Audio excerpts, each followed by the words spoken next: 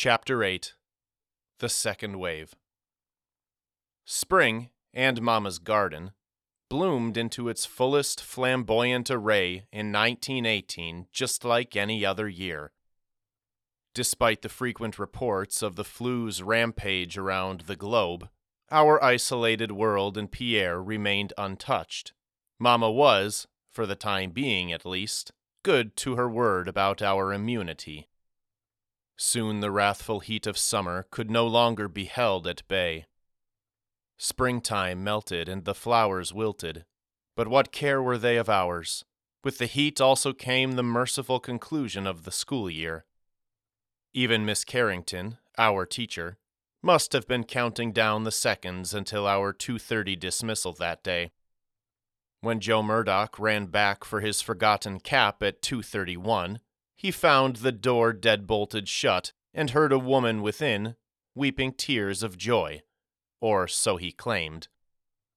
Regardless of his tale's truth, the cheer of freedom and summer's unexplored potential washed over us. The undefined stream of days that followed melted together, each into the next, like drops of mercury. The cup of life brimmed and overflowed with the discovery of new forest land, self-made forts and bunkers, blackberry and blueberry picking, and splashing in the lake's cooling waters.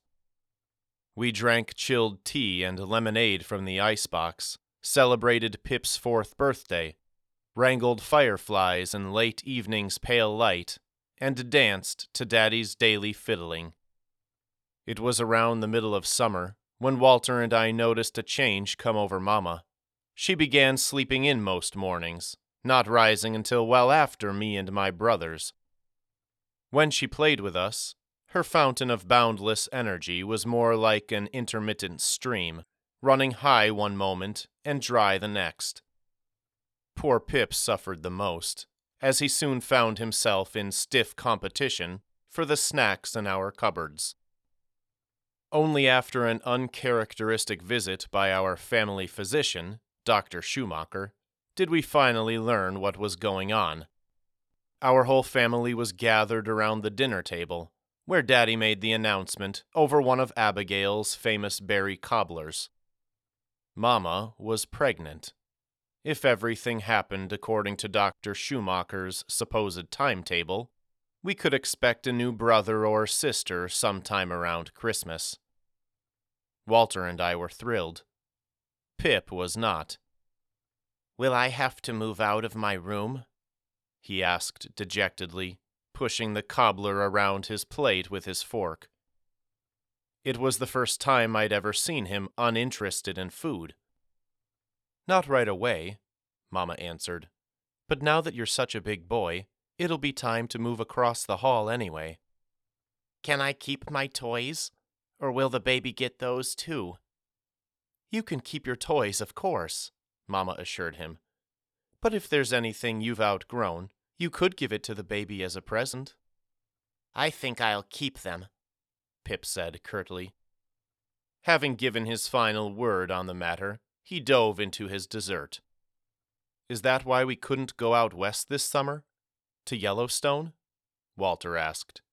While he had never brought up the matter with Daddy, he had expressed to me his disappointment over the trip's tacit cancellation. Daddy gave him an apologetic grin. "Sorry, Walter. That sort of travel is difficult on a pregnant woman, and I knew you wouldn't want to see those things without Mama. We'll go next summer with the new baby." That answer was good enough for Walter, because Daddy was right. Walter never would have left Mama behind, not even if it meant seeing every national park from Montana to California. Wherever Mama was, that's where Walter anchored his heart too. And so, instead of exploring the West, our summer explorations took place closer to home. Despite her pregnancy, Mama still chauffeured us as often as we wanted to the Isle. That's what we had begun calling it, across Lake Acheron. As we charted this new land, we discovered the telltale marks of previous inhabitants: a rotting cabin and outhouse, abandoned beside a natural spring, became a site of archaeological significance to us. There, under Mama's watchful tutelage, we unearthed treasures which might provide clues about those who had called the isle home. On the days Hattie joined us, we commenced the building of a treehouse in the arms of a magnificent oak. Undeterred by Walter's vocal protests, nor by our clear ignorance of arboreal architecture, we managed to nail a few shaky planks into the boughs overhead. But construction was slow going. After all, we had to import our building materials by rowboat, and the project never went much further than that. Although I still felt uneasy around Hattie, the odd tension between me and my best friend subsided and disappeared altogether in those happy months. We played and laughed and talked more than ever, until I eventually became comfortable in my uncomfortableness. And, by contrast, her interactions with Walter only led to an increase in bickering and astringency between them. If I had once been worried about some budding closeness, I now worried their constant quibbling might drive her away entirely. But as July went out and August came in, Hattie's visits to Asphodel Glade continued.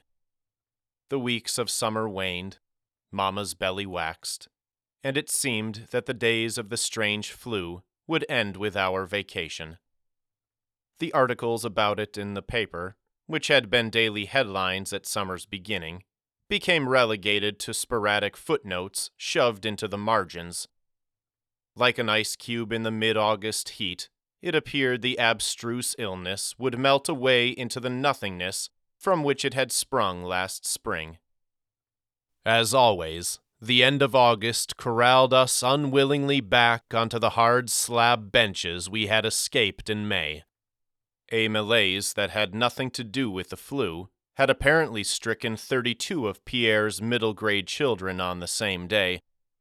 Somberly, we all stared forward at Miss Carrington and her portable blackboard as we inwardly commenced our countdown until the next summer break. And so, life entered that miserable quagmire of educational drudgery which all young boys experience those first weeks after returning to school. Like the wheels of a train rotating in repeated motion along their track, Walter and I would roll out of bed. Pip was still blessed with his pre-educational youth. Eat breakfast, walk to school, learn, walk home, finish our homework, and perhaps have a little playtime before dinner, chores, and bed. Best we could figure, this year would be no different than its predecessors. The academic train would plow inexorably forward, taking only infrequent stops to refuel before arriving again at its next summer destination. Exactly one eternity from now. Such was our expectation. But the flu had different plans. It was during a post-lunch recess in early September that Miss Carrington caught Jeremiah Lassiter, Pierre Primary's fifth-grade loudmouth, scaring a group of younger students. He had been jabbering to them about another outbreak of the flu. According to Jeremiah, this one was so deadly, people would catch it at breakfast and croak before supper. Miss Carrington promptly set him to work writing lines at the blackboard, but the damage had been done. By the end of the day, the rumor had reached every ear. We would all be pushing up daisies in a few weeks' time. Poor Miss Carrington found her hands quite full soothing a few of the younger students who had burst into tears over their impending demise. With so much crying and so little learning going on, she eventually decided to address the whole classroom. "I don't know what you heard, or from whom you heard it," she chirped in tones far too sweet to be authentic. "But let me reassure you that you are in no danger. God is watching out for you, protecting each and every one of us. Besides that, I don't know of a single person in Pierre who has come down with this flu, and there's no reason to think that will change." At face value, her words were reassuring, yet in them I detected a slight and unsettling tremor. Miss Carrington was a fine teacher, but she was a shit actress. She was clearly hiding something, or at least knew more than she was letting on. When the clock struck 2:30, she dismissed everyone but Jeremiah. She told the rumor monger he would have to wait inside until she could speak with his father. For my part, I hurried out the door ahead of Walter and Hattie. My bladder had taken on more liquid than the Titanic, and I needed to reach the outhouse before anyone else. "Where you goin'?" my brother called after me as I ran around the side of the 3-room schoolhouse. "Take a pee," I shouted. "Well, I'm not gonna wait up for you." "I'll catch up." Unfortunately, I found the outhouse locked when I yanked on the door handle. A kid from the upper grade classroom must have beat me to it. "Wait your turn," the girl inside barked. Anita Morton was both the most popular and most horrible girl in the 7th grade. By the time her scowling face appeared through the open door, she had made me wait a full 5 minutes. I would have gladly shared some of my thoughts about her, but I had to pee so bad I could feel my ears leaking.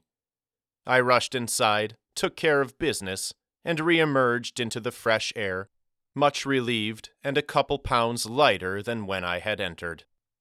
A quick glance around the schoolyard told me the other kids had all cleared out.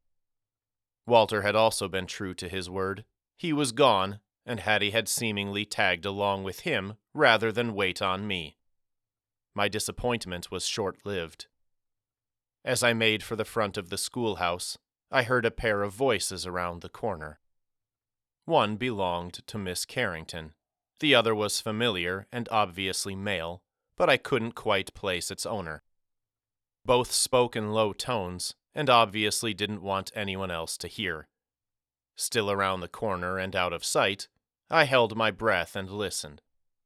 "You won't be able to hide it for long," said the mystery man. He sounded a touch exasperated, but not outright angry. "Tomorrow, maybe the day after, it'll be in all the papers again." Miss Carrington's voice still carried that quiver as she replied, "I know, but I can't have Jeremiah scaring the younger kids." Mystery solved. She was talking to Caleb Lassiter. Whereas we walked home from school most days, Caleb picked Jeremiah up on his way home from the mine. Miss Carrington went on, "He was telling them how they'll be dying in their beds soon. Very inappropriate. It's up to their parents to tell them what's happening." "Yeah, but now it's happening here." Iron fingers grabbed my lungs and squeezed. Suddenly I couldn't breathe. The flu? Here? Impossible. I shook my head, trying to convince myself they must be talking about something else. "Regardless, my point stands, and it's my classroom," said Miss Carrington with a note of finality. "It's not Jeremiah's job to share it, especially when his only goal is to scare people." Caleb released an acquiescent sigh and said, "You're right. I'll have a talk with him. Not his place." "Thank you." "Welcome. Sorry for coming at you earlier. I guess I'm just scared. I already lost his mama. If I lost my boy too, I don't know what I'd do." "Throw a party?" I telepathically suggested, not my most sanctified thought. "I think we're all a little scared," Miss Carrington replied. "Yeah, well, I'd best get Jer home. Have a pleasant evening, Anne." "And you, Mr. Lassiter." The school door opened and closed. Around the corner I waited until the sound of footsteps on gravel had grown distant.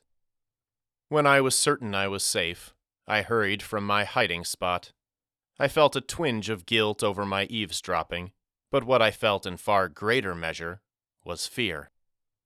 At 9 years old, I didn't know how to process either the new feelings or the new information. So instead, I ran. As if the flu itself were bounding after me, baring its snarling teeth, I ran for my life. I came quickly to Main Street.